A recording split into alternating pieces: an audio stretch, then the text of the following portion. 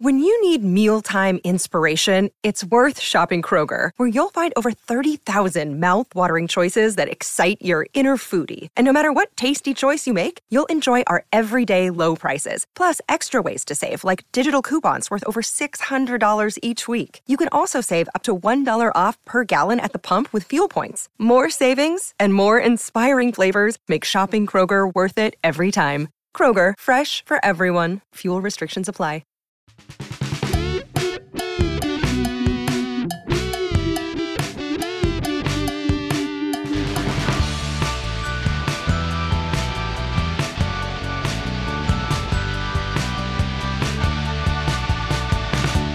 Hail cheaters, welcome to the Always Cheating Podcast. My name's Josh, I'm here with Brandon. Brandon, how are you? I'm great, Josh. Despite FPL implications, I have to say I enjoyed football this weekend, both on the screen and in real life. Now, I'm in an Airbnb in Harlem, Josh, and right outside my window is the Thomas Jefferson football field, or soccer field in American parlance. Now, you know, Thomas Jefferson is really famous for his love of the beautiful game. Yeah. Mm-hmm. That's but right. all Sunday morning, these kids leagues were going on. So I was watching Newcastle Spurs while 10-year-olds were going to battle, and I witnessed the most amazing penalty kick I had seen in a long time. I missed the actual penalty, but I saw the referee brandishing a red card, and he was making this motion. He was making this motion like the sweeping elbow, like maybe some kid threw up an elbow. He had to leave the pitch. There was a penalty kick. The opposing team stood behind the kid taking the penalty kick, and they all took their shirts up over their heads, you know, like Beavis and Butthead, like Cornholio style, and they're all hooting and hollering, and the kid just hoofs the ball over the goal, and the opposing team just started running around screaming and celebrating. I loved it, and I want to bring some of that energy into the Premier League. I want more Cornholio happening in the Premier League. I feel like you buried the lead, though. You enjoyed the football this weekend. That to me, that's interesting. I can't, I have been accused of being too negative. So this is something that I'm not going to be too negative. I mean, did I take my team? Did I put both hands on the throat of my FPL team and choke the life out of it the last few weeks? Yes, I have. Am I going to talk about that in the pod? Not really. I'm going to just kind of focus. I'm going to look ahead. I'm going to focus on what's in front of me. I enjoyed Mo Salah's brilliance, and I think that was the last thing I liked the entire weekend. I didn't really enjoy any of the other 8 matches. I guess we've got one more to go tomorrow. So tomorrow's match, there's a lot of pressure on it to bookend game week 8, right? We need a Ben White masterclass, couple goals.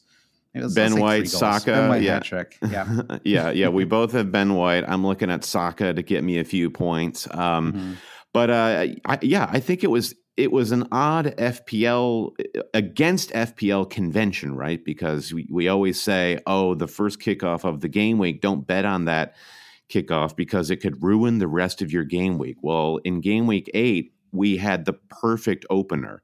With a heavy Salah captaincy. He delivered in spades. Anyone who had Liverpool defense, they had the clean sheet, and everything was looking good. And then it was complete chaos after that. And I think what I enjoyed was the chaos. And I think it was just an incredible week for narrative, good and bad.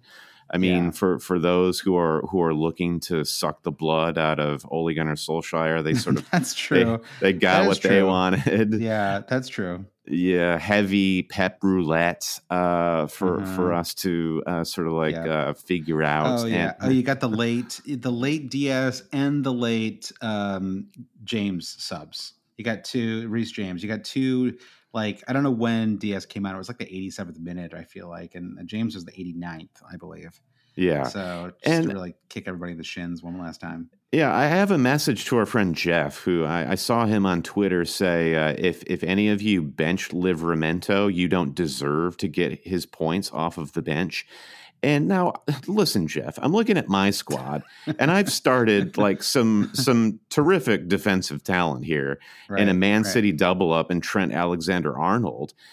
You know, the people who have benched Livramento, many of them bench them just because we're spoiled for lots of great defensive options. So because of that Diaz cameo, I'm not getting Livramento off the bench, and that stings a little bit. But you'd say on the grand scheme of things, that's 5 points. And right now I'm sitting on 56 points before that Arsenal Crystal Palace match. And the game week average is 43. So while 56 for me is just like right bang on to my safety score, like moved up 3,000 spaces, 3,000 places. I guess my live rank is around 188K right now. It's yet another stabilizing game week. We're all just kind of like stuck with our scores, our ranks right now. Well, not me, Brandon. Free falling every week. I mean, I know that I'm only like 100 and I think I'm like 102K. So I don't want to make it sound like I'm, my season is down the tank, but I think it's relative, right? Yeah, exactly. I think it'll be four red arrows in a row. So it feels that way for sure. I just think that where we are right now, finishing up game week 8, has just been totally skewed by game weeks 1 and 2, which were so heavy scoring, high flying. We did so well. And I mean, I wouldn't have expected this sort of stabilizing period to last as long as it had. Yeah. But I just think that's kind of where we are. Yeah, I mean, it's been a weird stretch of matches, and I don't know why it feels like the international breaks have broken things up so much more than usual this year. Maybe because we had kind of the drama with players coming back, and that has affected rotation, I think, pretty significantly, right? I mean, Raul Jimenez, another highly young player who didn't start this week. Diaz, I assume that Diaz didn't start because of international break fatigue as well. I don't know if Pep actually came out and said that, but I'm sure that's the reason why. Rafinha didn't play at all. So I think that did have kind of a like cascading effect where you just ended up having to start. I ended up getting 1 point from Marcel off my bench, right? Who, the great swan song from him. He will never be in my fantasy team as long as I live after right. This game week is over. But I think it's fine. I mean, like you said, it's I've talked about this before, but there are weeks when you really don't want to have a game week because the range of outcomes is, 50 points to 90 points or whatever, mm-hmm. It's a very wide sweep.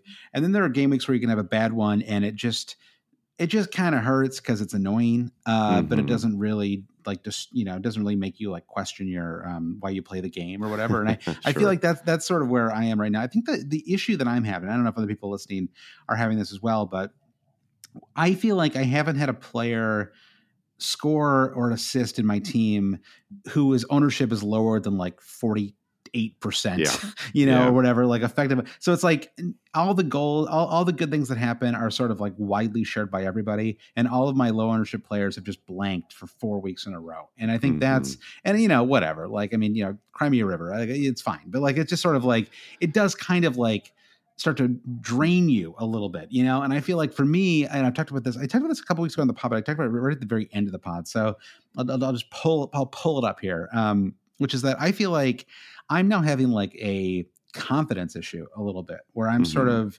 because it's been kind of this bad run. And I feel like I've been like sort of debating a lot of different options and kind of feel it and I actually think this week I made what I think is the right choice, which is I just didn't burn a transfer at all. Because I was like, I need 2 transfers. I might need to make 3 transfers this week just to kind of reset things a little bit. And I did not want to burn a transfer with incomplete knowledge, which you kind of almost always have coming out of the international break. Yeah. And so, I think for me, it's, as you probably know from our running order here, Brandon, I mean, I'm going back to like data tables, like, just, I like looking back to the basics. Looking at stats again, because and this is like a real, I have a problem that I just can't avoid it, which is that if I have a really good season, it is very hard for me to kind of keep that momentum going like the next season. It's like it's like some mental part of me is like, I don't need to do all the things that I did, the last season to sort of do well. It's like I can trust my instincts,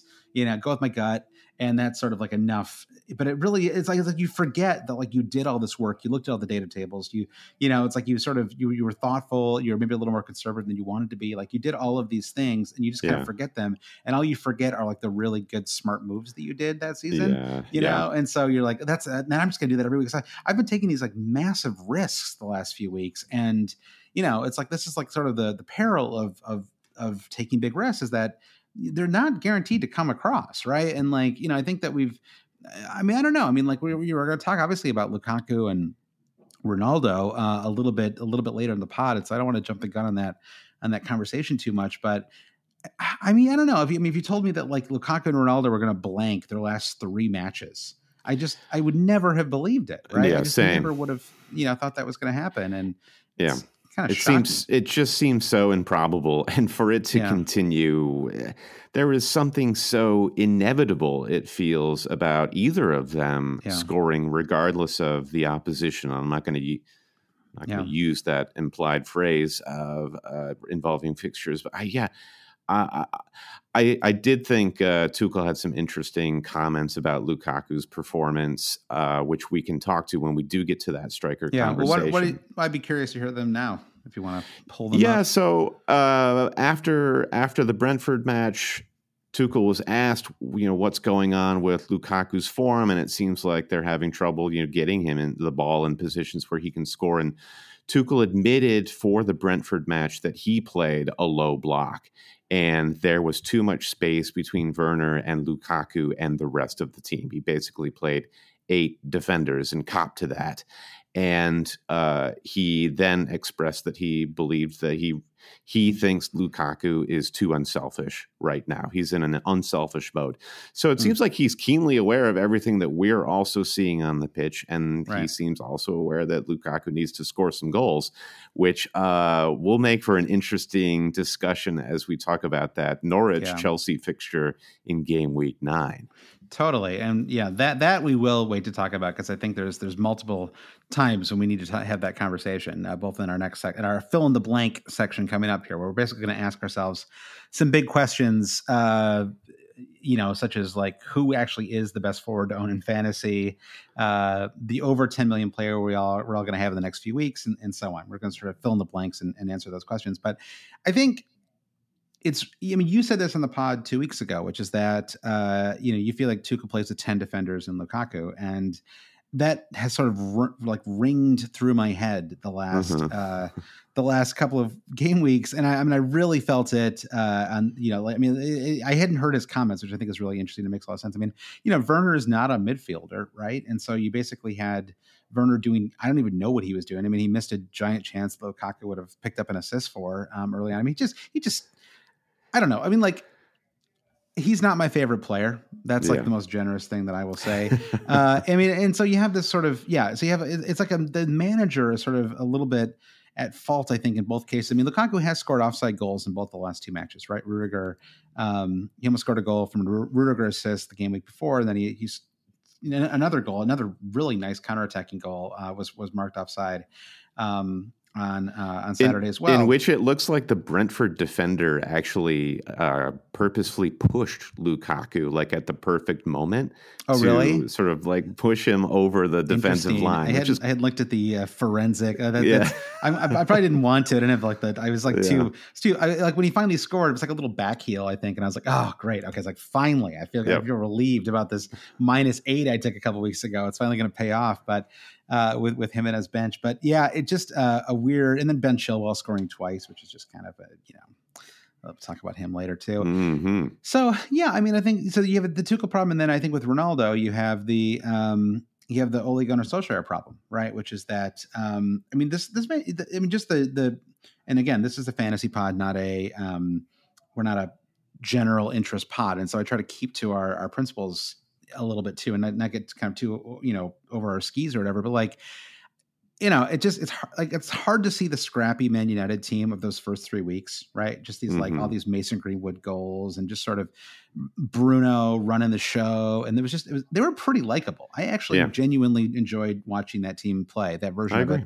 And Ronaldo, it's kind of wrecked it. And I don't really blame him because they bought him. Like they brought him in. Right. And like, but it's like, it feels like he was brought in for marketing. Right. And it's sort of no one knows what to do with him on the pitch. And it's like nothing seems to work anymore. And you have Mason Greenwood, who scored a great goal this week. But, it's like he's trying that goal that he scored like 7 times a match now. Right. Because he's like, this is my only chance. I have to shoot it from outside the box every time I get it because otherwise I'm not going to have any chance to score. There was a late moment, or I think it was Wan-Bissaka, hit a cross to Ronaldo. Ronaldo stumbles over his own 2 feet a little bit, gets ahead of the ball and misses the chance, and then immediately shoots a glare over at Wan-Bissaka. And it's just like the negativity. It's like, this is not his team, really. I mean, it's like, he hasn't done anything with this current version of Man United. And so it was just, and I don't dislike Ronaldo. I mean, I really don't, but it's just sort of, it doesn't feel like it's working. And, but in both cases, they're both underperforming their XG. I mean, it's not like they're. They should have more goals than they do, right? And just a couple of chances. Both players could easily have scored this weekend, and the narrative would be completely different. And it wouldn't have been very hard for either one of them to score a goal. I mean, the Mason Greenwood set up Ronaldo for a good chance in the first half of that match too. I mean, I actually kind of want to keep Ronaldo honestly for the next couple of weeks, and I don't know that I can because he's honestly just too expensive, and the money that you get from downgrading him to someone like Jimenez just is like team changing levels. It's like you can upgrade 5 spots with all the extra money from moving him down to to Jimenez.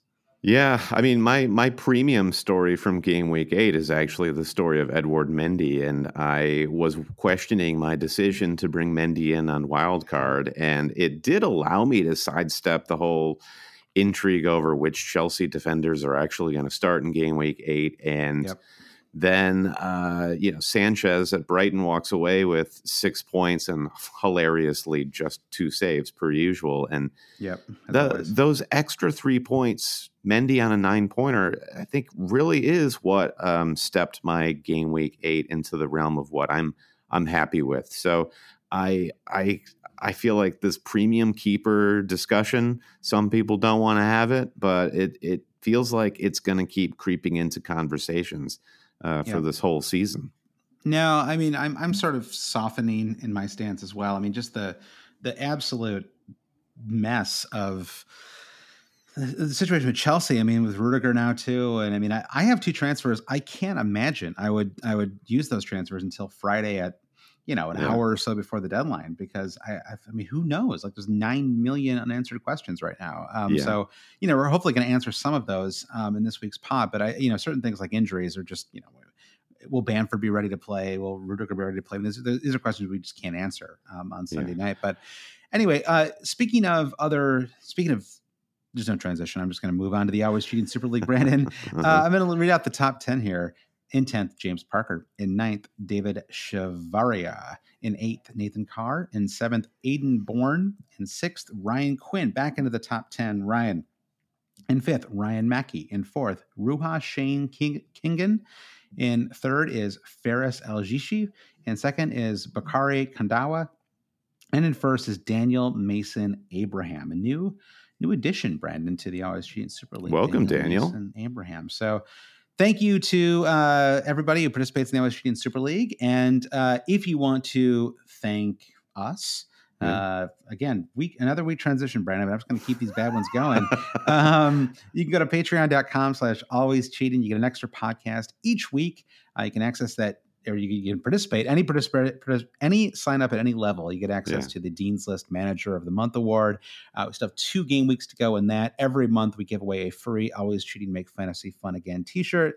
You can talk all week on the Slack. I made a personal, and I think I took like 24 hours off of Twitter, and smart. I was like, it was great, and I loved it. And I was like, I'm going to try to take some of the energy and channel it into, not that I'm like done with Twitter or whatever, but just like it was a lot of negativity. It was a weird mix of negativity and bragginess, Brandon. And I needed to get away from all of that, for a little, I feel like our Slack is a little more, it's more personal because people know all of your weak spots, right? And Uh-huh. like everyone, a lot of people there have known each other for a few years now, so there's like an element of like everyone on the Slack really knows how to get me, which is fair enough.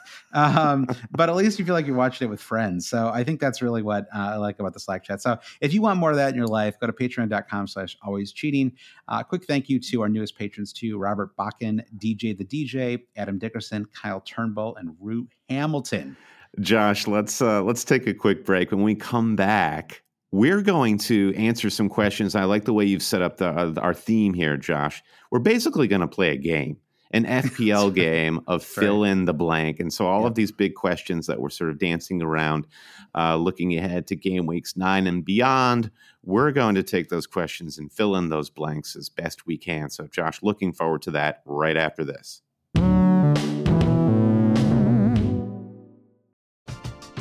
We're driven by the search for better. But when it comes to hiring, the best way to search for a candidate isn't to search at all. Don't search, match with Indeed. Indeed is your matching and hiring platform with over 350 million global monthly visitors, according to Indeed data, and a matching engine that helps you find quality candidates fast. Ditch the busy work. Use Indeed for scheduling, screening, and messaging so you can connect with candidates faster. Leveraging over 140 million qualifications and preferences every day, Indeed's matching engine is constantly learning from your preferences, so the more you use Indeed, the better it gets. Join more than 3.5 million businesses worldwide that use Indeed to hire great talent fast. And listeners of this show will get a $75 sponsored job credit to get your jobs more visibility at Indeed.com/Blue Wire. Just go to Indeed.com/Blue Wire right now and support our show by saying that you heard about Indeed on this podcast. That's Indeed.com/Blue Wire. Terms and conditions apply. Need to hire? You need Indeed.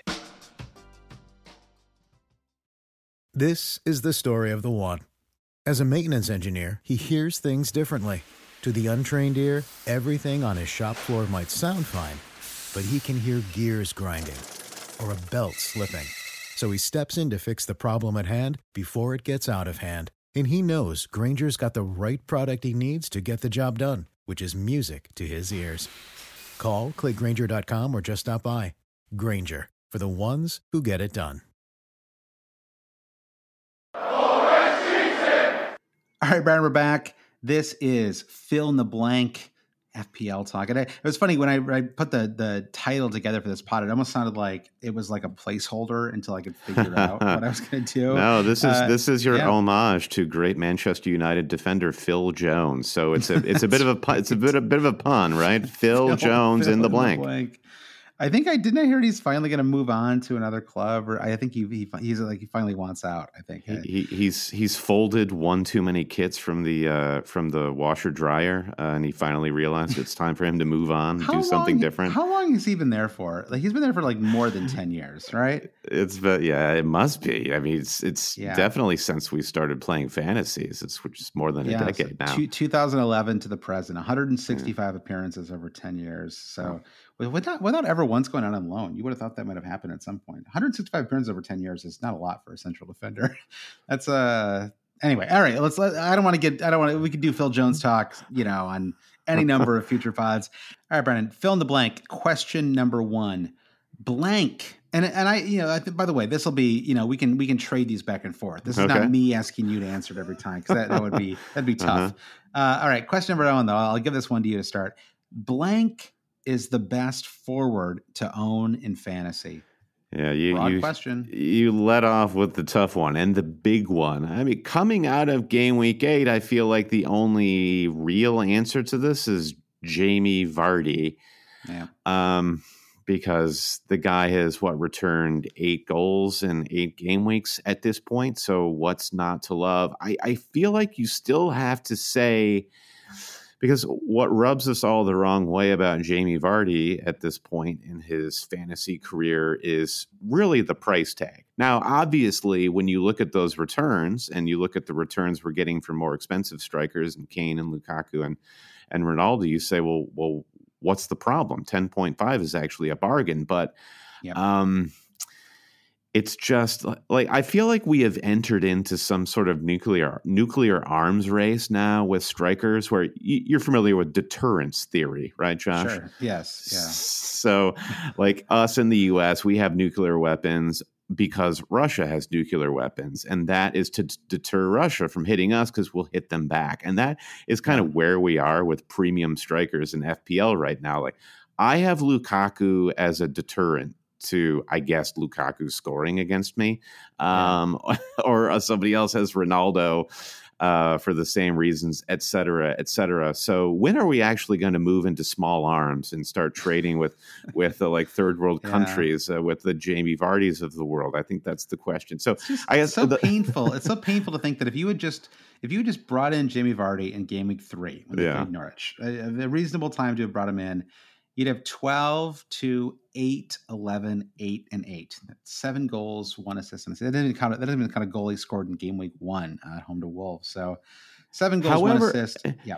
If you do, though, look at the strikers in FPL, Jamie Vardy leads the way with 56 points. 6 points behind him with 50 is Antonio.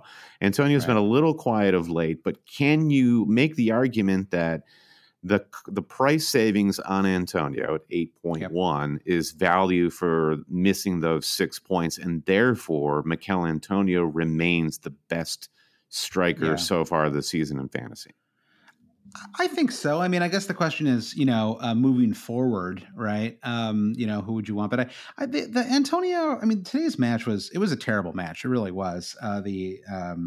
Everton, West Ham. I mean, it was kind of, no team should have won that match. It's a little, but if it was going to end anyway, an Ogbonna goal that helps nobody, maybe hurts a few. I don't even know Everton people who own Everton defenders or something. Sure, a handful out there. That gray clean sheet point. I noticed my overall rank was helped a little bit by all the people who own Everton midfielders losing that 1 point. Yeah, it was annoying. I mean, it was just one more thing, and I mean, I had Antonio and Gray, and you sometimes you have those game weeks where things are going so bad, you're like, well, I'm not getting anything out of this match. I had less than no hope. I knew that nothing good was going to happen, and so I was sort of fine with it. I was like, I had fully embraced the pessimism of it. Point being, though, Antonio didn't look that great. I mean, to your point, nobody really looked that great. Gray actually played pretty well, but. What do you take away from game week 8 owning a player like Antonio, where like when we've discussed him, you're of the mind that Antonio is still a season keeper? Did that Everton match change your mind at all? No, I mean, you shouldn't let one match, influence you too much, especially with high quality players like that. I mean, I think in their case, it was just it was just a poor match. But I think, Rafa Benitez had a couple weeks to kind of game plan for that match. I mean, I think, he really, it was kind of weird actually, because the first 20 minutes of that match it was so one-sided. It was like Liverpool Watford levels of one-sidedness, but ultimately they weren't really creating a lot of chances. It wasn't really so I mean, it was one-sided, but it was sort of, it was all for nothing. It wasn't like West Ham had the ball a lot, but they weren't really creating anything. And so I don't know. I feel like I wouldn't read too much in that match. I also just think in general, like taking too much out of the first match that any team plays an international break, I think is a little, what's the word? I don't know. Just like you should take it with like a grain of salt or whatever. And I think, reactionary. And I mean, West Ham plays Spurs at home in game week 9. I see that as a pretty good fixture. Villa away in 10, fine. I mean, I don't know. Wolves just scored 3 goals there in 6 minutes. So it's not really clicking quite the same way at Aston Villa so far this season. And Liverpool at home and 11, Man City away in 13. I mean, I actually think that game week 11 is when, if you could find the money, Antonio to Vardy would be something worth considering, because Vardy plays Leeds and Watford in 2 of the next 3 starting at game week 11. So if you're able to find an extra, I don't know, that'd be like $2.5 million or something like that. And that might be something to at least, consider. Yeah, thinking about strikers after Saturday's matches, I was finding it tricky to figure out what to react to. So if you look at who was responsible for who scored goals on Saturday, who are classified as forwards in the game. Well, Firmino scored a hat trick, but he is still a non-starter for fantasy managers because of the Jota conundrum. And I think Firmino is like his quality in that lineup is a little sketchy. I think he was a little flattered by Watford. Anyway, Danny Ings is the only forward who scores in the Villa Wolves match. No striker for Wolves scores. And Ings, I think we've kind of we're out on him still. Even after that match, I think if Villa's stock even plummets farther. They had no right to lose that match against Wolves. So that's just a continued problem for Villa. Leicester, Manchester United, Jamie Vardy is the only striker. Well, I guess Patson Daka, but Patson Daka hasn't started a single match this season. So Jamie Vardy is so far the only striker we're talking about. No strikers scored in Man City, Burnley. No strikers scored in Norwich, Brighton. The only striker to score in Southampton Leeds is this guy Broja, who like Patson Daka has not seen a single start this season. Yeah. So now we have picked up an injury. So yeah. And I think what we know about Broja is he starts because he scored for I'm blanking on his home nation, but he was coming off of good form from the international break, and I think Hasenhüttl just saw it as a good opportunity to rest some of his players. Like Armstrong and Che Adams had an injury. So, and no striker scores in Brentford Chelsea. So do you see what I'm saying here, Josh? Yeah, plays for Albania. Yeah, you've named every forward in the game. But none of them apart from Jamie Vardy are terribly enticing.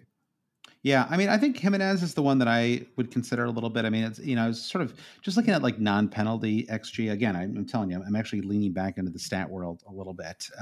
Which it's not like I'm like anti-stat by any means, but it's just I haven't been taking it quite as seriously this season as maybe I should be. And his is a little bit lower than some of the, for example, on the season, Antonio, Vardy, and Ronaldo are the top three. So Ronaldo has 3 goals in the season on 3.67 NPXG. And I don't know. I mean, I think that Jimenez, though, I think is a little lower, and I think you have to use a little bit of context there because those first few weeks when he was coming back from that head injury, he did not look like the Jimenez that he's looked like the last few weeks, and so I think sort of finding his sea legs a little bit.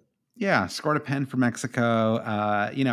He's always been a reasonably good creator, and picking up a couple of assists for Hwang a couple weeks ago, I think bodes well for Wolves. And now you think, I mean, they picked up that kind of dramatic win, and they play Leeds in the next game week. I mean, I think that could really they're playing Leeds at kind of the perfect time, and so I think that could end up being a really good match for him. And so he's definitely on my radar as a forward that I would consider. But yeah, I think it is Vardy. Honestly, I think the honest answer is it has to still be Lukaku because their fixtures are just so good the next 3 weeks that even if he's been massively disappointing, I don't know. I mean, they play Norwich at home, Newcastle away, and Burnley at home in their next 3. I realize they got some Champions League matches. Maybe he doesn't start one of those matches. I kind of doubt it because he just doesn't run that much. He doesn't. He's kind of not required. It's not like he's like going to get so burned out that they're not going to risk him. I wouldn't think. And so I think he's going to play all 3 of those. And he's he has this reputation for being kind of a flat track bully, and those are the flat track matches, right? I mean, the Brentford one I think is actually was secretly a slightly tricky match. Just because Brentford have looked really, Raya in particular has just been phenomenal. Right? The whole the whole unit, Brentford has been really good. It was away. Brentford have been, in really excellent form. They didn't have as many players travel for the international break, and so they probably had, really 2 weeks to drill and kind of get ready for this Chelsea match. Mm-hmm. To the extent that they do that, I feel like I don't. Like with the NFL, it's like game planning is such a massive part of it, and like planning for the opponent. I feel like every time I see these like training drills in soccer, it just feels like they're just like Or like, like when I see like wolves practicing or whatever, it feels like they're just like goofing around. I realize like we only see like 2 minutes of it, and they don't actually show the tactics talk, but it always feels very I don't think the cameramen like, are invited when they're doing the this is how we're going to set up for our match this weekend. Right, exactly. Well, anyway, Thomas Frank, if nobody else, had a couple weeks to really think about how he wanted to play against Chelsea, and they put up a good fight. And honestly, if they hadn't hit the crossbar, maybe that becomes or I guess it was the post. Well, maybe that becomes a match they win. Look at the XG for the teams in that match. Brentford's XG was 1.82 versus Chelsea, which was 0.25, staggering. And Chelsea were fortunate to walk away with a 1-0 win. And I think everyone has to be feeling pretty good about Brentford coming out of that match. But I agree, Lukaku is still the guy. If you go back to the FPL stats table, who's the third leading forward in FPL? It's Jesus. Okay, where does Jesus land in actual OptaStats non-penalty XG? He's like way down there, 1.81. Yeah. Basically half of what Lukaku or Cristiano Ronaldo have in NPXG. So I just think that the FPL points are telling a different story than the actual OptaStats. And what we're seeing specifically with Lukaku, even with Ronaldo, is they probably should have more. They 100% should have more points than they do. And I think this is where, the bugaboo word patience has to be uttered. And even though you might not want to be patient, even though you might feel like this is the point in the season where you have to find a differential, where are the differentials? Yeah. Josh, you were just talking about, it seems like this season anytime something good happens, it happens with a player that is really widely owned. Well, maybe we're going to see a lot of people jumping off of Ronaldo and Lukaku this week. Yeah. Lukaku will see his points come in against Norwich. It's 100% worth sticking with him for the next few weeks. And what do you think about Ronaldo? I mean, he's still Ronaldo, right? He's still a fantastic player, had plenty of chances the weekend. And, the game week before, I think he came on in the 75th minute or something like that. So, that's not really a great judge. Didn't score at home to Villa. So, I mean, we're looking at 3 consecutive weeks of blanks in the fantasy. Cost 12.5 million. So, and they play Liverpool away to Spurs, Man City, and away to Chelsea in four of their next 5. They do have a Watford match in there, but unfortunately that's 4 weeks away. So do you stick around through Liverpool, Spurs, and Man City just to hold on for that Watford fixture? I think that's asking a lot. I don't think that's necessarily what I'd advise. I mean, I think you could consider just moving from Lukaku to Ronaldo at that point if you had enough money in your bank, right? Because you play away to Leicester at that point. Yeah, I agree. And Ronaldo is Ronaldo if you don't have another player that you need. I think the reason to move Ronaldo right now is that that money can free you up to do something else in your team. But if you have no fires to put out, Ronaldo is good enough to. I mean, there's so many unknowns with Manchester United right now, as we mentioned at the top of the pod. It's just kind of they're in a precarious position, and it's a little bit chaotic. That said, who would be surprised if Ronaldo delivered 2 or 3 goals over the next 2 or 3 weeks? Totally. And in the big stage on Sunday, I think that's part of what like makes me pause a little bit. It's just like that Liverpool Man United game on Sunday, and you're like, I don't really want to drop Ronaldo before that match. But I think the other way to think about it is, could he score this week? Sure. Could he score next week? Sure. Could the player that you bring in who costs $5 million less score as well? Yes. And could that extra $5 million turn Marcel into, Diaz or whatever, and or whatever, or some Chelsea defender at home to Norwich, and and really give yourself a great chance to to rack up even more points. I mean, I think that you just have to look at it that way. And it's like that, it's that fear stuff that we talk. I mean, it's the arms race, the deterrent stuff that you talked about before. I mean, it's like, I think I'm, and again, that's why I'm so glad that I have 2 transfers this week, because I just need I need transfers. Like I just need moves. I need lots of moves. It's like, it's this constant like feeling of like, how do I solve the problem right in front of me? And Josh, you need to go play the FPL Squid Game and see if you can win more transfers by surviving the longest. I still don't even know it. I have intentionally not read about. I have no idea. I know it's a game show. That's literally all I know about it. I'm not going to learn anything more else. or less. Yeah. Yeah. I am in the middle of there's 200 episodes of this anime show called Hunter, let's not get too deep into anime talk. I'm not going to get too deep in anime talk, but I'm just going to say this, that one obsession at a time is what I'm saying. One dumb obsession at a time. Maybe I'll move on to Squid Game after that. Okay. I still got Great British Bake Off episodes to get through too. So I don't have the time, man. Anyway, so all right, we could spend forever on this question. I don't want to leave this striker conversation that's gone on far too long with a classic always cheating hedge. So I think what we can say is the certified always cheating recommendation is move Ronaldo on to somebody else. Yeah, I mean, yeah, exactly. It's it feels like that's you can copy that clip and throw it back in our faces Sunday night. But yeah, I think that's certainly what I'm planning to do. Yeah. I guess one last thing, because it is important here. When we talk about moving on, Ivan Toney, pretty low actually on the XG non-penalty table, but he is tops for XA. I mean, I hate just throwing these stats out in this kind of dumb way, but he is basically top for expected assists for all forwards in fantasy. Not necessarily the one who's kind of getting his head on the goals though. And you've had him for the last 2 weeks. Are you feeling fine with him? They have good run of fixtures going forward, obviously. I feel like Brentford just haven't had that run yet, and the fact that Brentford have they're surviving this trial by fire, their first season in the Premier League. They're putting up good stats, which I hope will just be completely unleashed when they do enter into this relatively good run of fixtures starting in game week 10. So I feel great having Toney. I see a lot of managers looking to bring Toney in, and I think everyone is.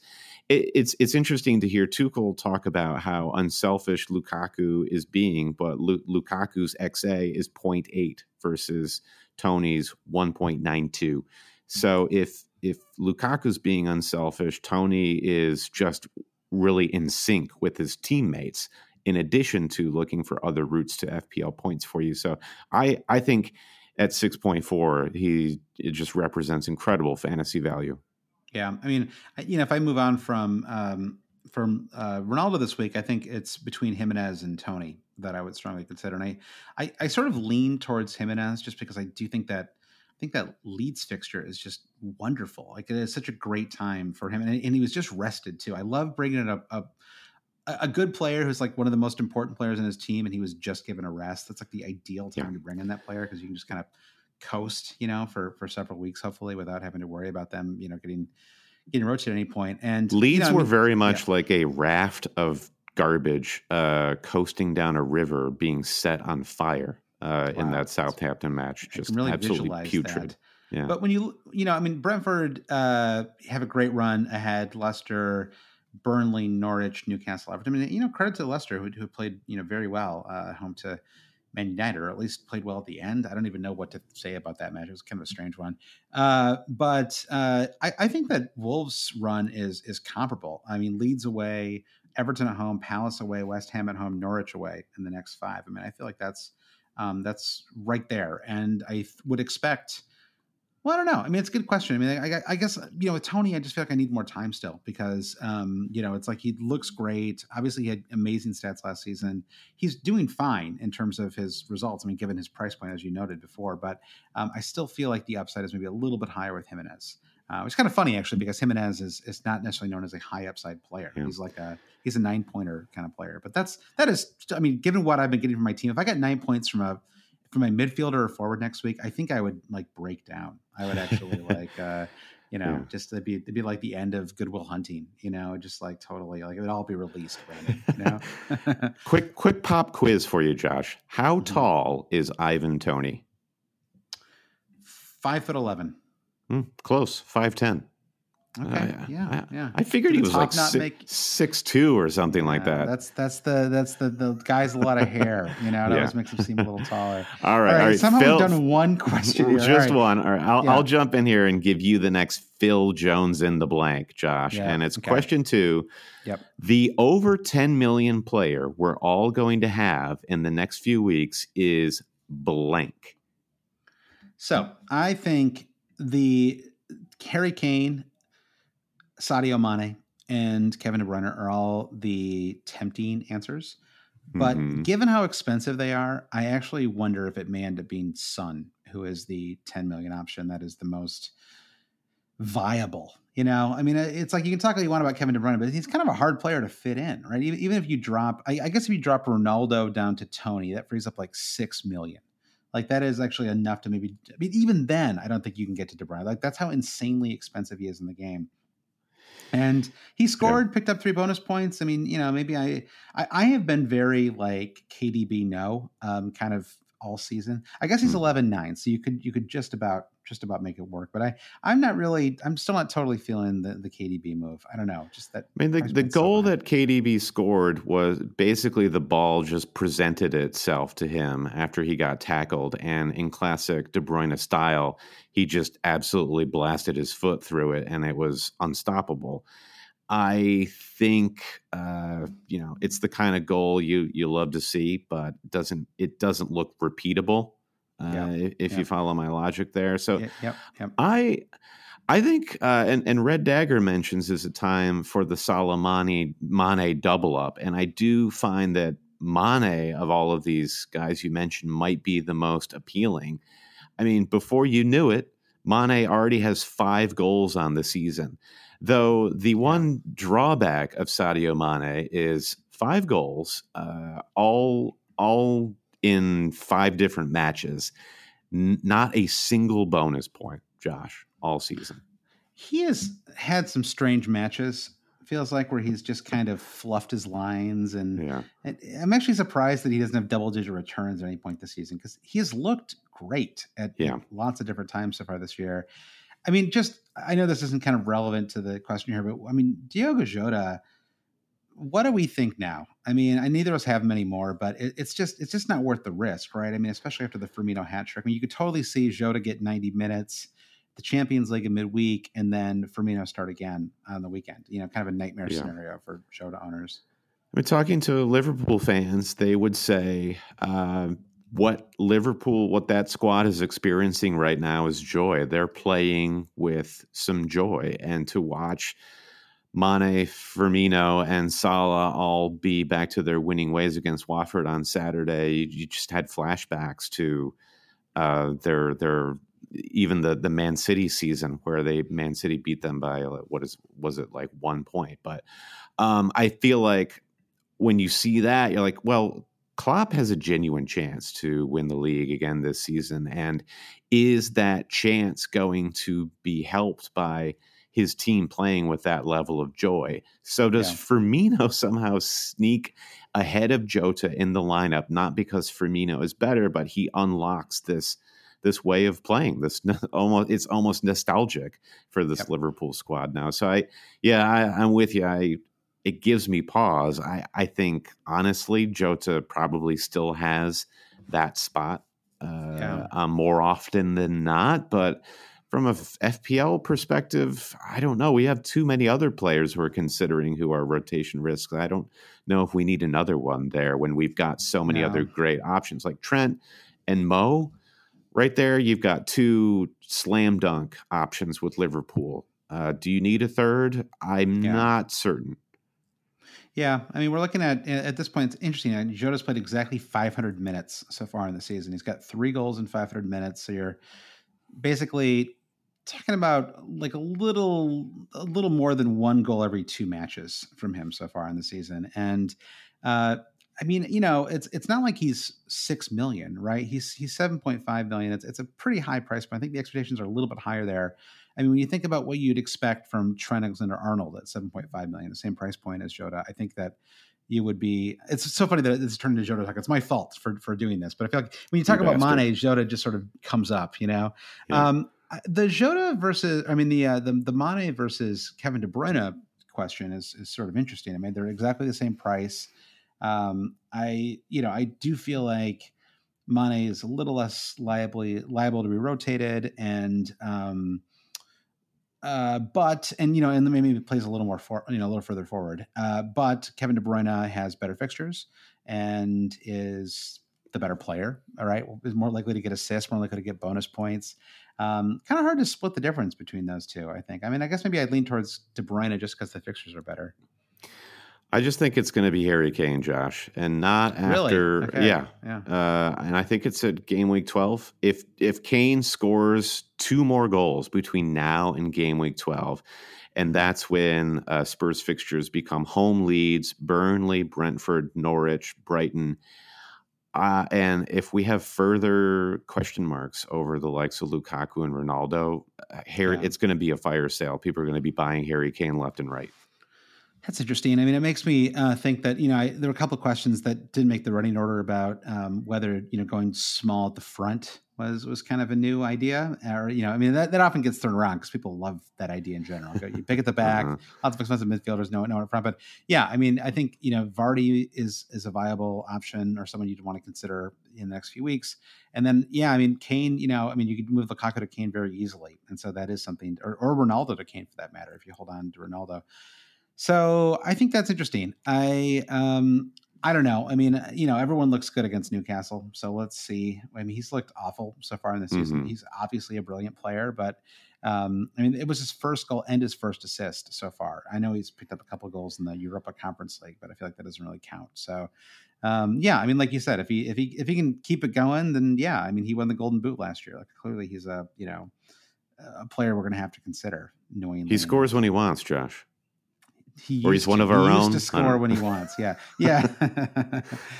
All right. So I think Son, who it's kind of funny because Son was my answer and he's the player we've talked the least about. But I just love that price point. I mean, 10.1 million. It's pretty easy to get there with a lot of different players, right? You can get there just from someone like Jota, pretty easily. It doesn't take that much to get there. So I think I don't know. He's the one that I would maybe consider just. He's kind of just as involved as Kane. I don't know, 2 million cheaper. Fixtures are a little bit better. I don't know. I'm kind of avoiding all of them right now. But again, the question was who in the next few weeks are we going to be talking about? And I think Son is going to just emerge as the more viable alternative because he's just a little bit easier to get in. And you just can't do anything with Lukaku right now. You just got to keep him and hope that these fixtures kind of save him and salvage him, right? Which I think they probably will. If I didn't think they would, I guess I would drop him, right? And so I do think that they will. A man saved by the fixtures. It sounds like a great sweeping romantic drama for the ages. Yeah, or a TBS series starring Zach Morris, Kelly Kapowski. All right, question number 3. Blank is the ideal back four to own in your defense. I see this as kind of a leading question. Nicholas wants to know, is Chilwell the player with the biggest upside on game week 9 if he keeps his starting place? Then a goal and an assist and a clean sheet, all the more likely than unlikely. And if 3 of those, if I look at my back line, I've got Trent, Cancelo, Diaz, Ben White is my cheap guy at 4.4, and then. I mean, I feel like Ben White is my cheap guy. Actually, Livramento is my cheap guy, even though he seems like a premium defender the way everyone's talking about him now. And then I have Mendy in goal. The thing with Chilwell, just to sort of go back to that, is everything that we're saying about Chilwell, we were saying about Marcus Alonso just a few weeks ago. And what was the anxiety about Marcus Alonso? Well, what's going to happen, when Chilwell is back in action? And here now we see what's happening, and people who had Alonso are getting burned. Now everyone has Chilwell, and they're going to ask, well, what happens if and when Alonso starts? And what happens if Alonso gets a start and looks as good as Chilwell does? I am inherently a more conservative FPL manager. I hesitate to say conservative, Josh. I guess I'm just a manager who I just don't want to deal with that crap. So, and I thought Rudiger was the elegant solution here, and that blew up in everybody's faces. So I'm just here again to make the case for Mendy being your Chelsea defensive coverage. When you look at Chelsea, you're like the Brandon Kelly sigh usually means that you don't even like the argument you're making, right? And that you sort of the sigh is like or maybe it's more like I'm making an argument that I know I can't quite pull. I'm going to make an argument about, and I don't know if the argument I'm making is the way I want the world to be or the way the world actually is. You tell me. So the argument is what I really want from Chelsea defense is clean sheets, because what they excel at is great defense, and we're going to get 20 plus clean sheets from them. However, for a team that has Romelu Lukaku in the number 9, every single one of their goals is coming from a defensive asset. This is why the Reece James thing has been so maddening, and why it's been so hard for me to let him go. Yeah. Because he seems ideal. Like, it seems like I said, he and Lukaku just feels like peanut butter and jelly, man. Like it's perfect, but it's it just has not worked out so far, at all. So this is actually data that I want to know from the end of the season. I want to see at the end of the season how the clean sheet points stack up for Chelsea versus the attacking points. And if you were to stick with, say, Mendy throughout the entire season, would that measure up to a Chilwell output? Like, what would be your guess there, Josh? Even Chilwell probably slightly ahead, but that's contingent upon him actually starting more than 25 matches, I think. It's hard to compare, though, because you have to kind of think about who you'd have in that replacement slot, right? I mean, it's right. So then that's rare that he's going to get six saves and bonus points, right? I mean, usually there's enough other players who are going to pick up enough, who are going to do enough good things in the pitch for him not to get bonus points. I think in general. So that's the question. Who is the replacement? So I don't know. I think right now I have opted for double Man City outfield defense. And Cancelo feels like Cancelo sounds a lot like consensus, doesn't it, Josh? And he is the consensus pick. So Cancelo and Diaz just for that comfort blanket. So I'm feeling double City defense, Trent, Mendy in goal, and then fill in the cheap blanks. Livramento, I guess, has to be compulsory too. Yeah, I mean, talk about value, right? I mean, Leeds are still a pretty attacking team. So it was not like a clean sheet was a guarantee there. And so I was really, that was like one of the few things that went well for me this game week. And now I feel like he honestly feels like a pretty strong starter to me in game week 9. At the moment I would start him over. I have Sarr and Gray. I would start him over both those two players at the moment. Yeah. And depending on how my team works out, if Rudiger gets a clean bill of health and James is healthy, my moves might be Ronaldo to Jimenez and Marçal to probably Diaz. Actually, I need one safe player to my team. I cannot deal with how many players. I will sacrifice some attacking returns just to have a safe player in my team, because I think Diaz got his rest. That might be like the only rest he gets the rest of the season. So if I did that and Rudiger was healthy, then I would play 5 at the back this weekend for sure. I would trust Livramento at home to Burnley over Gray and Sarr, who are just sort of. I don't know what's going on with them. I mean, I don't know what to think about Watford. I mean, they couldn't have looked worse. Very few of their players traveled. New manager, no bump at all, and just annihilated at home to Liverpool. Ranieri wants to play balls into the channels for counterattacking maneuvers, and watching them play Liverpool, like Watford could not play balls into the channels to save their lives. The passing was so terrible. Just Ben Foster giving it away on every goal kick. He must have had 35 goal kicks, all of which were intercepted by I'm not necessarily blaming him for this, but the strategy did not work. It was All right. So I think at least one. I would actually lean towards Cancelo, Diaz, and one one Chelsea defender, just because there's so much rotation back there. I guess if I was talking just ideal, then I would probably say Azpilicueta, who is an unmovable object in that defense, the safest pick. Also has some attacking threat depending on where they line him up.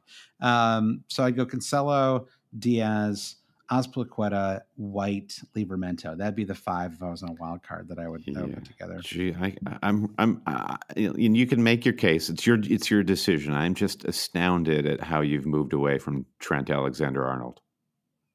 Yeah, that's true. Well, I mean, yeah, I guess at some point I've got to consider him again. I mean, I just completely blew up my team. I mean, I really can't even talk about it because I'm so mad at myself for how bad. I hate everything I've done starting in game week 4. And it's like if I start talking about it, I'm just going to ramble on and just like, it's not worth the agony that the more I talk about, the more agonized I'm going to feel. Well, about it. So I can tell.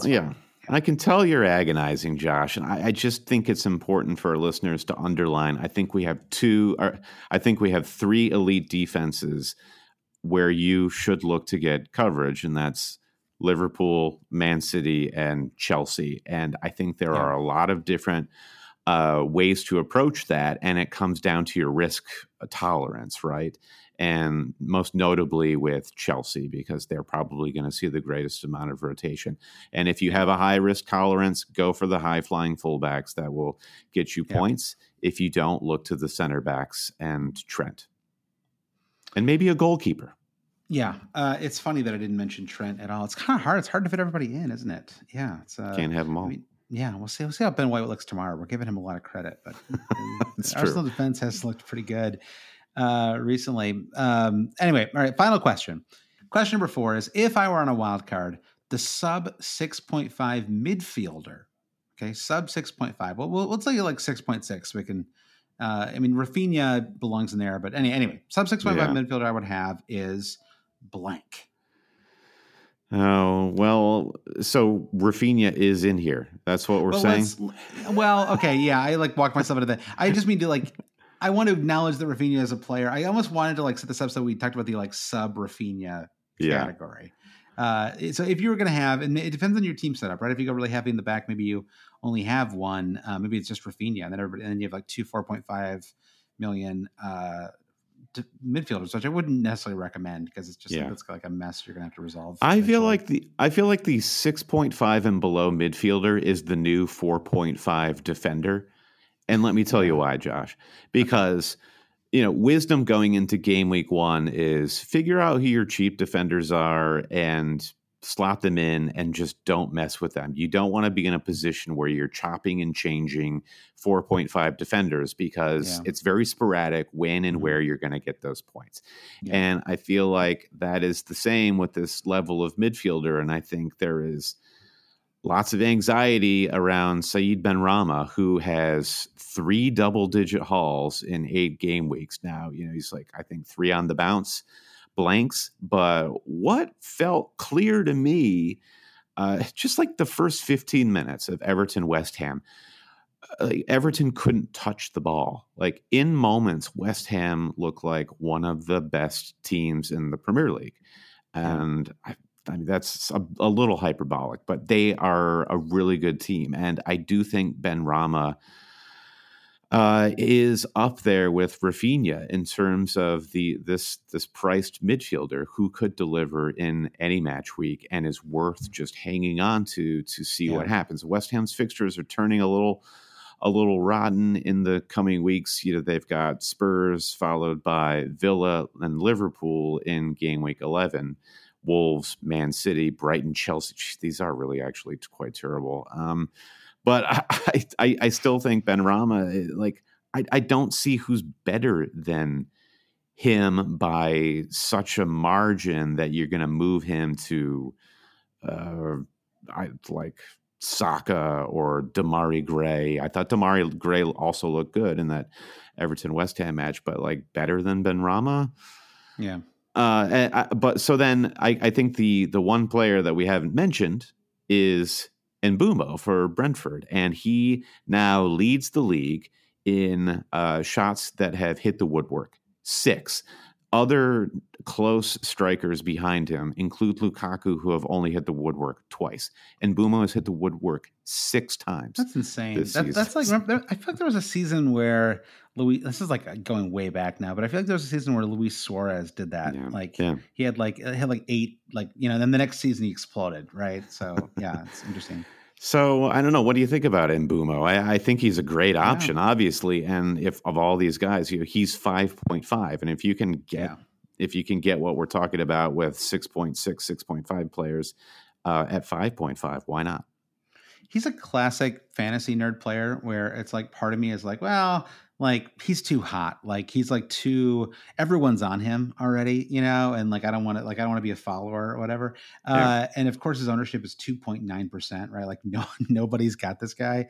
I like it. I like the pick a lot. I mean, I think for me, as somebody who's considering alternatives to both Sarr and Gray, I love him. Like I think he would fit my team like I'm just going to keep using this metaphor, Brendan, like peanut butter and jelly, Josh Lana being the jelly and Mbeumo being the peanut butter. That sounds great. Who's the bread? Yeah, that's a good question. Who is the bread? Thomas Frank. Know. Yeah, Thomas Frank is the bread. Yeah, I guess so. Yeah. But let's keep workshopping that. All right. Maybe in the pod I can figure out how I want to, think this one through. Yeah, but I think he's a superb option. I mean, it feels like he's the forward on that team a lot of the time. Watching that Chelsea match, it felt like Tony was doing like the Harry Kane thing, right? Like going back to midfield, picking up the ball, and then Mbeumo was the player furthest forward on the pitch. So I mean, I haven't looked at the heat maps, but I just feels like he was the furthest forward player for Brentford. So or like Lukaku and Timo Werner, where Mbeumo is Werner here and a less Werner version of that.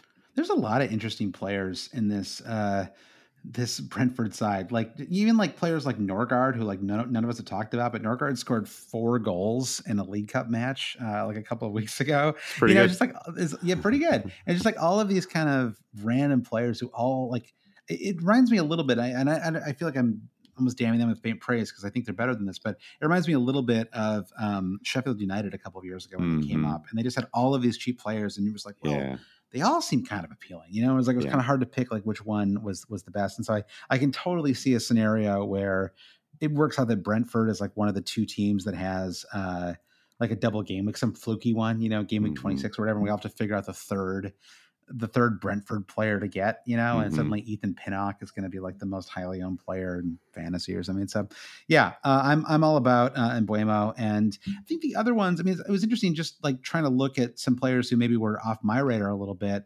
El Yunusi comes up like pretty high. I was surprised. He has his XG on penalty is just around 3. He only has 1 goal in the season. And I believe he scored at least twice over the international break as well. So interesting. A player in really good goal scoring form, but just not somebody that I have any, kind of sense of how to rate or how to, think about. And then I'm looking at Decore's stats now too. His XG is 1.65 and his XA a paltry 0.7. So I guess the rap on him now is going to be Decore is just wildly outperforming his stats. Now that's not always a bad thing. And at 5.7, Decore very much still in this conversation. So I guess Decore and Mbeumo, Rafinha and Benrahma are the 4 guys I'm kind of looking at here.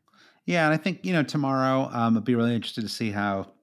I don't even really want to talk about them in this pod too much because they haven't played yet. But I think Gallagher, Saka, and Emile Smith-Rowe, I think are all players that we might want to think about at some point. I think that they're Gallagher to me is like just a fun player. Like he just feels like a fun player to have in your squad, right? Because he's just so aggressive. Yeah. Like it'd be fun to have a player who's just like running around like. Who will not? I mean, unfortunately, it translates into a lot of yellow cards and fouls. But just a player who like will never give up. He's just a really just a fun player to watch. I found absolutely a Friday Night Lights style. Speaking of, should we pay to have the always cheating lights kept on, Josh, and take a quick break here? Let's do it, and we'll get back and we'll talk about. We've got a lightning round, and we're going to talk a little bit about Game Week 9 captains as well.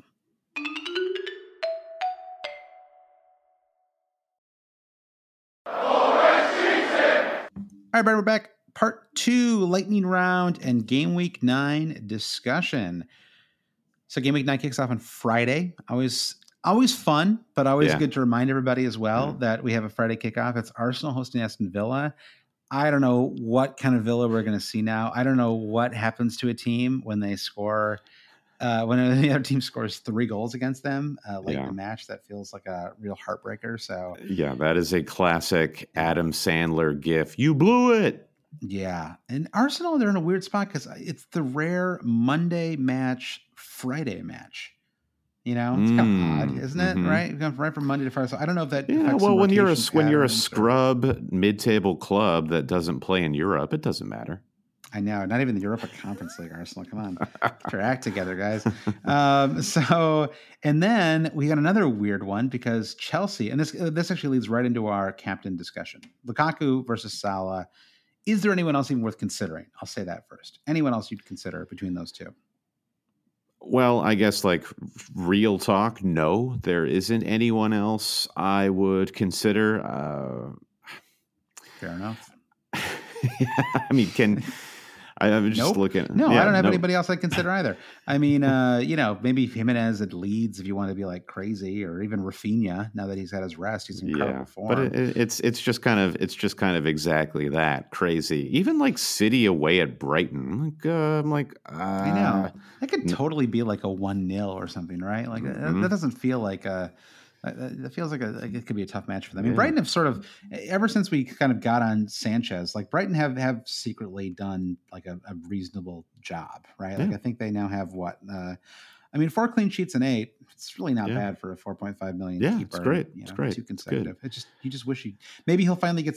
What's finally going to happen is he's going to have like 7 saves, and they're going to concede 4 goals, and so it's going to be like exactly. He's going to get 6 or 2, just 6 or 2 all season. So the real debate then is if it's Salah or Lukaku. Everyone this week is going to be saying, well, Salah is just set and forget. And I don't even want to say even though it's Manchester United, because I don't even know what that means at this point in time and the form that Salah is in. I mean, people are legitimately saying this guy is the best footballer on the planet right now. And I think I tend to agree with that statement. I think if he wins the African Cup of Nations, I think he's got a real Ballon d'Or shot this year. I would love to see it, and I agree it would be deserved. So do you take a guy that is in that scorching hot form and captain him going into Old Trafford, or a flat track bully playing at home at Stamford Bridge in Lukaku, who clearly knows he needs to score goals. His manager knows he needs to score goals. This whole Chelsea team needs to score more goals. Here's an added wrinkle, Brandon. Go on. They've done this several times this year, but I don't quite get. It's like, I don't know if it's like intended to be a punishment or what. But they are a Wednesday Champions League early Saturday morning kickoff club this time around. Why? I don't know. So they play Malmo at home, so it's not like it's the hardest match, but still, I mean they lost away to Juve, so they have to take this match fairly seriously, right? Because they need 3 points. So they're going to field a pretty strong team, I would think. And then they play 3 days later. And it's the first match of the day, which just means there's not a ton of time for turnaround. So I think we could see defensive rotation. I don't think it affects Lukaku. I mean, I said at the start of the pod, I think he'll start out 3 of these matches, but maybe he gets pulled off early. Maybe they're just like, depending on how that match goes. I mean, it could flip the other way too, right? Like if they beat Malmo 6-1 or 6-0 or something like that, and he gets off in the 58th minute, then that changes the conversation a little bit. Maybe he picks up a couple goals or something like that. So I think that's true. This conversation is a little incomplete until we see the midweek Champions League matches. And as far as Salah is concerned, they have a tough match on the road to Atletico Madrid. But they do play on Tuesday, so they have a little bit more time to rest. So we'll just see what happens there. It's such a classic. I love it. I mean, I love how tricky it's going to be because you have do you want the somewhat out of form player in the best match, but it's the first match of the weekend, or do you want the in-form player playing away, and what's going to be a very tough match in the last match of the weekend. Yeah, I mean, I know what the appealing option there is. Sure. It's Salah. Sure. So the conversation is going to go like from there and back again. It's going to go all the way to you don't have the guts to not captain Lukaku home Norwich. And it's going to go beyond that to like, actually, you don't have the guts to captain Lukaku in that match. And we're all going to feel like we're going to play it safe on Salah. We're already going there. I feel like you've really you've captured the meta conversation very well. I think that's exactly how it's going to unfold. So I don't know. I mean, I think at the moment, I have the captaincy on Salah. I'm just so frustrated by Tuchel not playing any midfielders. Like, it's just like the only way that Salah can get the ball right now is if Kovacic can like thread the needle with the only way Lukaku can get the ball. Oh, yeah, Lukaku, of course. Yeah, Salah has the ball all the time. But yeah, the only way Lukaku gets the ball is if, like a perfect pass is threaded through. I mean, otherwise it's like, these wing backs get down there and then they just kind of throw a ball in the mixer. I mean, it's not a very creative or interesting style. I mean, clearly it's working. They're top of the table, so I mean, no complaints. But they just wait until some fullback gets a rebound and just rams it into the net. That's pretty much how unmarked Ben Chilwell. I mean, okay. So let's say, I mean, this is like a slight pivot because I think you're right that it's a hard one to answer, and I'm okay. I mean, I guess just to finish this conversation, I mean, I have it on Salah, vice captain, Lukaku. Who is your captain right now? I haven't flipped. I've got the captain on Lukaku and vice on Salah. Okay. Yeah. I think there's an argument for both.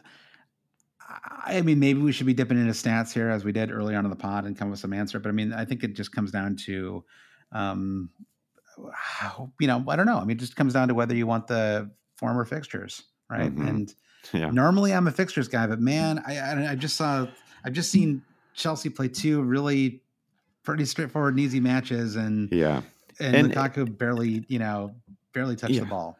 And not to continue beating a dead horse about Manchester United, but we haven't talked about how their defense looked without Varane and Maguire coming back from injury too soon. Wan-Bissaka, I don't know if AWB was rattled by getting lectured by Ronaldo, but he was completely out to lunch on a couple of those Leicester goals. So just based on the defensive performance alone, and I can't even blame OGS for this, I feel like Salah becomes like that's a point in the Salah column. Yeah, I think there's exactly. I mean, I think watching them concede 4 it made me feel a little bit better about it. Just seeing how good Salah's playing right now. It's hard for me to imagine him blanking in that match, I guess, is what it comes down to. And somewhat easier for me to imagine Lukaku blanking. I think that's what it comes down to for me, really. Yeah. As far as transfers go, I've talked a little bit about my thought process. It's going to be a defender. It's going to be at least a defender. And I probably will be dropping Ronaldo as well. It doesn't have to be him. Like I could see myself like one other move that I could consider would actually be going Sarr to Mbeumo. And I could move, that would free up enough money for me to move. Like if Rudiger was still out, then I could just go from Rudiger to Cancelo or Diaz pretty easily. Yeah. So, another option. Yeah, for me, game week 8 was a good week and just giving me confidence in my wild card, even though I don't have as yet a really high score. I think my defense was really resilient. Even though Diaz didn't start, I was able to get 3 clean sheets, including my goalkeeper, and everybody on my bench was playing. So I feel like I don't need to make any moves for a while in my defense, so that leads me to my midfield. And I thought our conversation about 6.5 and below midfielders was interesting and lots of good options there.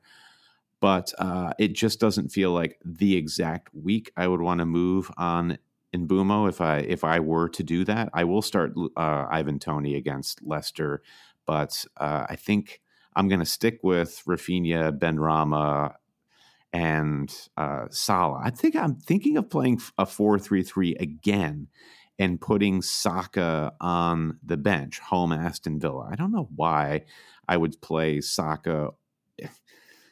Do I know why? Saka over, or Benrahma over Saka. You got home Spurs for Benrahma or home Villa. I guess I need to see how Arsenal actually look against Palace. Yeah. I don't like that quick turnaround time either, Monday to Friday. That feels weird to me. I don't know. I'd probably do the same thing. Right? I mean, Benrahma's probably on his way out eventually, right? Or, I mean, I think of the midfielders, Benrahma would be the guy who would make way for the cheaper Mbeumo, and I need to find like 0.5 to do an upgrade. If I do hokey cokey with Lukaku to Kane come game week 12, that's where I'll get the cash. Yeah, that makes sense. All right. Final bonus lightning round question, Brandon. Jason Bescherve says, in the spirit of making fantasy fun again, if FPL was more like Whose Line Is It Anyway? Everything's made up and the points don't matter. That was a great show, especially the old version of it, not the newer version of the classic version. And points were solely based on how fun a player is. What would your squads look like? I'm not going to name a full 11 here, but Brandon, who are a couple players that you would have in your squad if it was just, I just want to root for this player every week? Oh, I would have like 15 Alan St. Maximins for sure. That's a good answer. I mean, that guy is just elite in terms of making the sport fun. Yeah, exactly. Yeah. Like he feels like he's just playing a different game than anybody else. And you were kind of saying something similar about Conor Gallagher earlier. Just the way he sort of runs the match and plays with that high level of energy. And anybody with like going back to St. Maximin, I think of Zaha on Crystal Palace as well. Anyone who like you could just see the creative juices just like flowing whenever they get them. Rafinha fits in that category, right? Yep. Yeah. So we're like looking at fast, athletic players who are very direct. Yeah, I do love I also love a set piece. Like I've always loved the Dimitri Payet type. So I mean, I guess Bruno probably falls in that category a little bit too. Where, right. He doesn't. I wouldn't call him necessarily fast or. He's not particularly fast or athletic, but he's a great player, and he's certainly very creative and great on a set piece. If I wanted to name like one more player, Emi Martinez, like now that he is full on in the taunting the opposition and the opposition fans phase of his career, that Copa America win just like changed everything for him. Didn't it? It's great. Mo Salah. I mean, to name an really obvious one, and to name one that's less obvious, let's go with. Wow, I'm blanking here. Well, Brandon. I have loved the international response to Hwang on Wolverhampton, and that's a good one. New character in the league, who's clearly awesome, and just like everyone seems to be happy when he does well. So I'll throw my hat in the ring for him.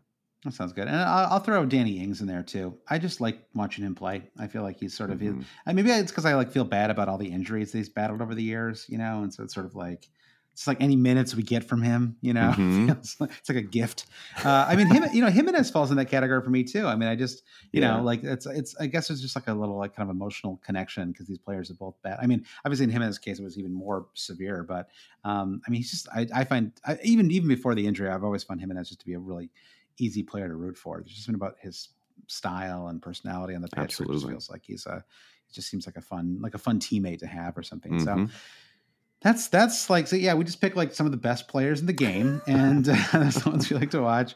All right. Well, on that note, let's end the pod. Good luck to everybody this week. A reminder, this is the Friday kickoff, so make sure you get those transfers in before the deadline. If you want to support the pod, go to patreon.com/alwayscheating and say thank you. You got 2 weeks to get in before the cutoff for the next Dean's List contest ends. Brendan, do you want to thank our producer patrons? Yeah, big thanks to our producers. It's all possible with you. Thank you, Mike DePietro, Trevor Ingerson, Chris Howell, Andy Penn, Martin Savage, Brian T., the Big Gaffer, Bobbas Kuhn, Jeff Husby, Ben Grant, James Holland, Dave Wagner-Lodahl, Nick Wright, Jim Payne, Brian Chin, Blair Jacobson, Travis West, Victor Forberg, Skogang, Paul Hertzig, Andy Portlock, Toothless Gibbon, Lindsay Rostel, Anton Markov, at FPL Merch, Kerry Swanson, Kieran Screeton, Francis Mann, Chris Carter, Blue Nose Stew, Mikey Uong, Bruce Kerr, Sam Shower, Rich Evans, Future Media Group FPL, Ben Sweeney, George Kinney, Shiv Morjoria, Ram Frosk, AJ, Jeremy Spiker, Lazaros Yanois, Jesse Halstead, Matthew Becker, Caleb Robbie, Todd Byerly, Alper Paxoy, Martin Ospeth, Lee Hickman, Valgar Paulson Kruger, Jazz Binning, Francis Moore, managed by Lasso, and James Keatley. Never miss an episode of Always Cheating by subscribing. You will miss an episode if you just rate us and don't subscribe. But while you're at it, also give us a rating, a review on Apple Podcasts. That helps the pod a lot. Follow us on Twitter at HailCheaters, wherever you get your social media. Email hailcheaters@gmail.com. Visit our website, alwayscheating.com, for all this and more, including a link to the Always Cheating Super League, the superest of leagues. That's right. Thanks, everybody, for listening. It is we named it, and we stand by that name. Thanks, everyone, for listening. We'll see you next week. Bye.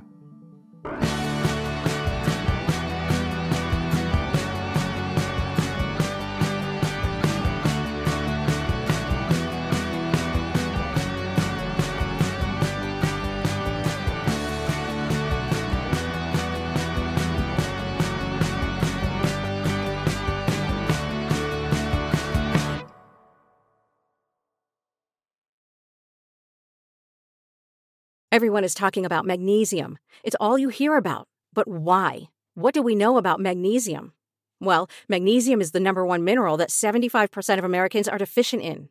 If you are a woman over 35, magnesium will help you rediscover balance, energy, and vitality. Magnesium supports more than 300 enzymatic reactions in your body, including those involved in hormonal balance. From functional medicine doctors to mental well-being and female hormone experts, we all know that magnesium is the one mineral to improve all aspects of well-being and health. But which one? Magnesium Breakthrough from Bioptimizers, the trusted choice recommended by leading experts with 7 best-absorbed forms of magnesium to ensure your body receives the support it needs for overall well-being. Go to bioptimizers.com/balance today and use code BALANCE10 for 10% off. Support your journey to wellness at bioptimizers.com/balance. Magnesium Breakthrough from Bioptimizers, your foundation to optimal health and vitality.